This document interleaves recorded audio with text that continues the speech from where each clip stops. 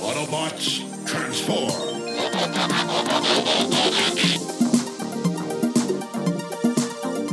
Well, hey, and welcome back to the Transformers Nitpickers Podcast Show. I'm Paul. I'm Paul. And today is Season 2, Episode 12 of the... all right, try that again. Season 2, Episode 12 of Beast Wars. The Agenda, Part 2. This episode was written by Bob Ford. It was directed by Owen Hurley. The last episode of Beast Wars in the Agenda Part 1, the Transwarp Shockwave, was picked up by the Predacon Alliance, who sent Ravage to destroy the renegade Megatron. But seeing the enemy of their enemy as their friend, Optimus' Maximals decided to help Ravage detain, I guess, Megatron. Yeah, and here we are at Maximal Headquarters, and... this might as well have been out of Star Trek: The Next Generation, man, because it's like you see Prime in his ready room, basically. Which we've never seen before. Yeah, exactly. And it's got a window, so I guess they have windows now. Yeah. And Silverbolt's getting called into the office. And they have a scene, basically...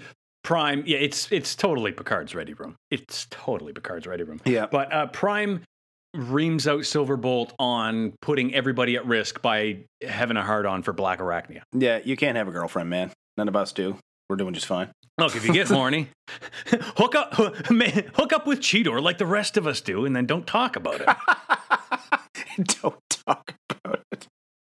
Oh boy! Anyway, Silverbolt's like, but sir, so all of a sudden, when did the sir stuff start? Yeah. He's like, I think I can, bring her around. He just hits the desk. He's like, man, she's a Predacon. Yeah, it's in her coding, and he's got the audacity to be like, I was too. It's like, bitch, please. First it was Dinobot, and now her. Like, no, just enough with that.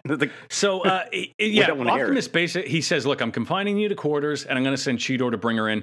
And Silverbolt's like, you're wrong. He's like, look, she trusts me. She won't hurt me. She'll hurt Cheetor, send me. He's like, no, you're confined to quarters. Hurt him. She'll rip him to fucking pieces. It's like, man. Anyway, Optimus is not having it. So we go over to Ravage, and he's got Megatron in. He's pretty much got him in the break from Star Trek Next Generation as well. Yeah, but he's still got those electro bonds over him. And the fucking canon. This episode, the amount of like things coming together was fucking unreal. Oh yeah, this arc is so good. Ravage, he's like, I served under the original Megatron. Yeah, he's like, you may share the name, but you don't share the army. You don't share anything. No, you are not Megatron. Yeah, and our Megatron, or this Megatron. Yeah, he's not our Megatron. Yeah. This Megatron. Yeah. He's like, look, well, how about this? I know that your ship's energon depleted, and if you let me go, I'll tell you where I have a store of energon cubes, and then you can leave. Yeah, because he's like, because Ravage starts with, well, what about the Maximals? He's like, man, the Maximals thought they were going to be rescued. They don't have anything to get off the ship either, right? So, and he's like, he says, how about I already know where they are? And he turns on a monitor, and he's like, allow me to introduce you to Lieutenant Tarantulas of the Predacon Secret Police. And I was like, whoa! And it's like, Megatron never suspected. I mean, that makes two of his Megatron. I mean... But you knew he was up to something, and he basically told you he was up to something, but I would never have thought it'd be this. No, me either. There were so many good reveals that, honest to God, made a lot of sense. Anyway, so Megatron's been head. Anyway, we go back to Maximo HQ, and Cheetor is about to go out and get Black Arachnia, and on his way, he stands outside Silverbolt's room, and he's like, hey, sorry I'm a douchebag, buddy. He's like, yeah, don't worry. I won't rough her up too bad. It's like, man, no, you wouldn't stand a chance to fight with her anyway. Yeah. She would fucking kick the spots off your fur if you still had any.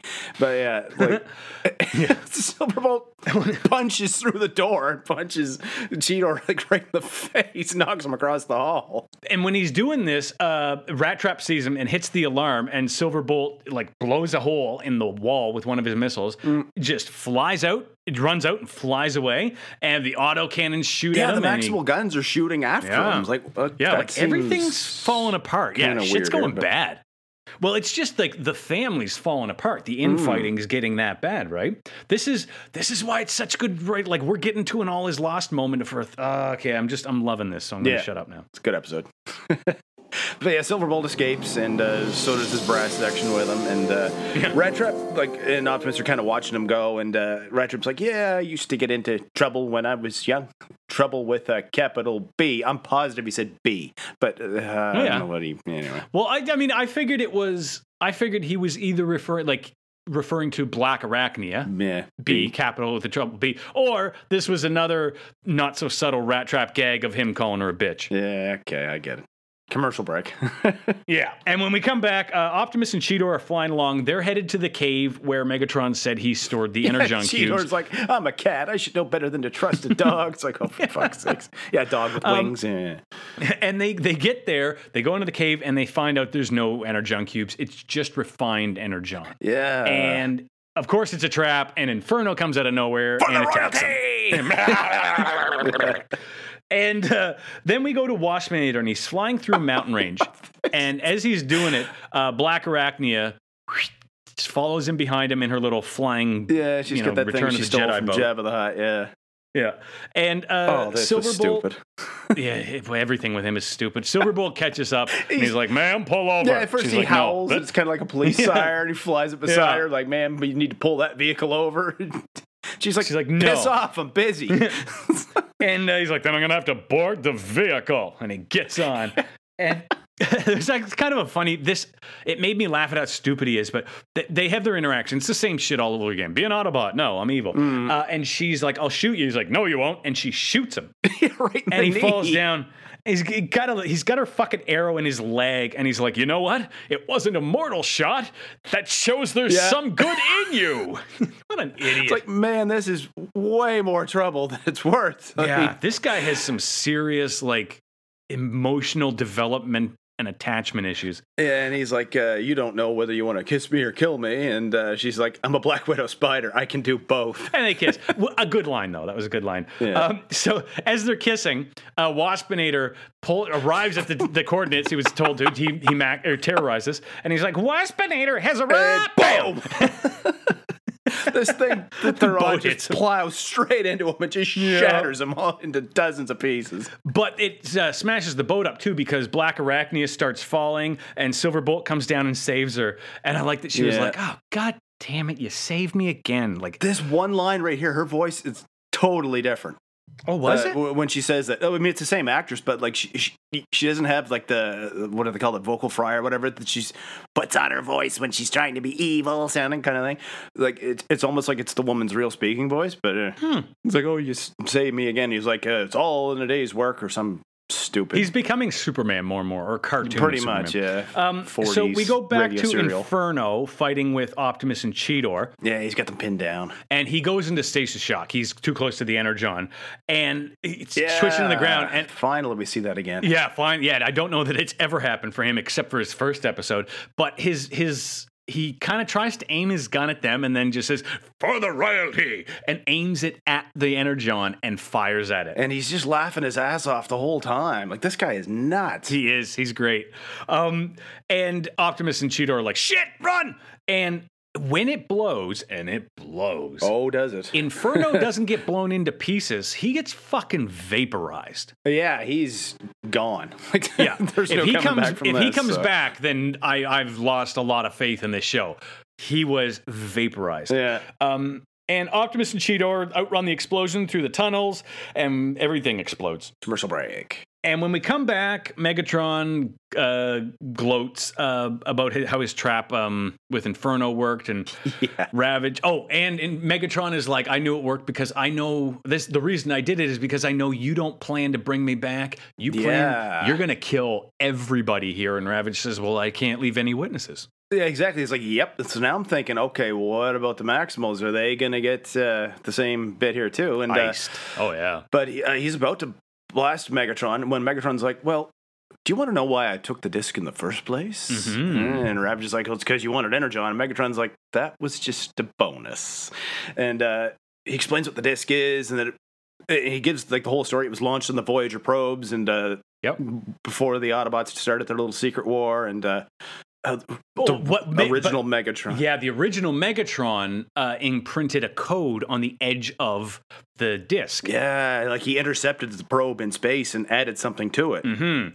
And what Megatron still has one shard, and he puts it in and spinning like a propeller. He's able to project an image of Megatron, our Megs, saying something to the effect of, I've encoded this. If you've lost, or if you're reading this, we've lost the war. If you're a descendant of the Decepticons, then message cuts out. Yeah, that's all there is to it. And the voice, it's at one point it kind of sounds like Megatron, but it's not the real guy. Yeah, no, it's they didn't even try. Even the face, it looks like he has fangs. But before that, when it shows Megatron adding the message to the disc, you see his reflection, and it is perfect. Like it is bang on G1 Megatron, really but the one that's talking is hot garbage. So that's enough. Ravage frees Predacon Megatron. Is much larger than Ravage, like easily twice his size. So then Waspinator. Oh, this was classic. I love that this was the last bit we see of him in this episode. But his head is sitting atop his hand, which is pulling itself along, and he's just bitching how he always gets blown up. From the Addams Family, dragging it. It's just dragging itself around, picking up his parts, and he's like, "What's not fair? Waspinator minding his own business and gets a whole stasis pod up, whatever he calls it." But basically. It's good. It's good. Oh, my God. So in the background, though, we see Silverbolt helping Black Arachnia. They're clearing the rubble from some cave entrance. And he insists on helping even when she's like, fuck off. Yeah, but he's like, why are you doing this? And she says, does this look natural to you, or does this look like somebody collapsed it on purpose? He's like, somebody on purpose. And she's like, she picks up a piece of rubble with the Predacon logo, big purple piece of rubble, piece of armor or scrap metal. And she's like, and who do you think? And he's Megatron. And she's like, there you go. So because he's so intense, she's like, you blew away that big old boulder right over there. And he does. Yeah. And he's like, because again, she's like, go away. And he's like, no, I'm not leaving without you. And he's like, all right, fine. If you're going to stick around, make yourself useful. And when he goes to blow up this boulder, he's like, step aside, citizen. Like, exactly. Like, all the needed was like, this looks like a job for. Whatever it would be. Yeah. Super Grover flies in and lands. Like, dude, I got this. Don't worry. So there's another great crossover. Transformers Sesame Street. I'd love it. So Optimus and Cheetor, they're flying along and they call into Maximo HQ, and Raptrap is like, they're like, hey, it all went to shit. And Raptrap's like, don't worry, I got good news and bad news. The good news is that we don't have to kowtow to Ravage anymore. Yep, we don't got to worry about him. He's gone. Bad news is that he switched sides. Yeah, we know where he went. That's the bad news. He's joined the Predacons. And on cue, the Transwarp cruiser flies up behind with Megatron standing on the nose of it and laughing his ass off, and Optimus and Cheetor just fucking book it. Yeah, and inside the ship, Ravage says something like "Decepticons forever" and transforms into a cassette and lands in the thing. So it's like, that's our boy. Yay! So Megatron intercepted Voyager 1 or Voyager 2 near Saturn and added his message.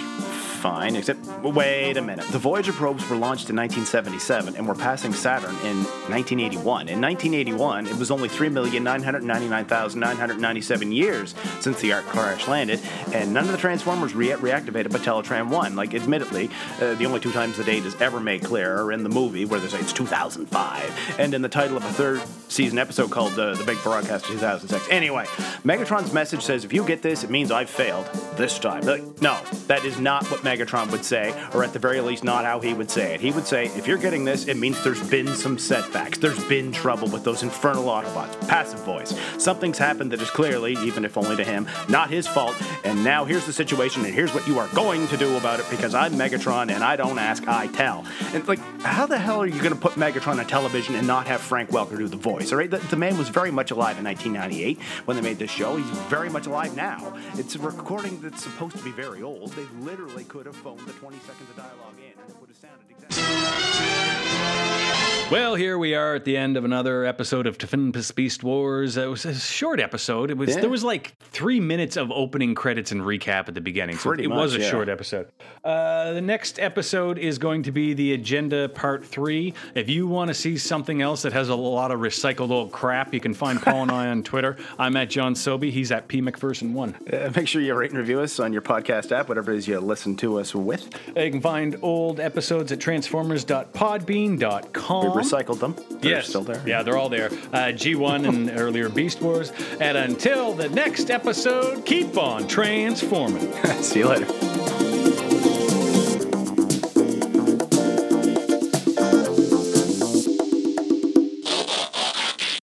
She's a Predacon.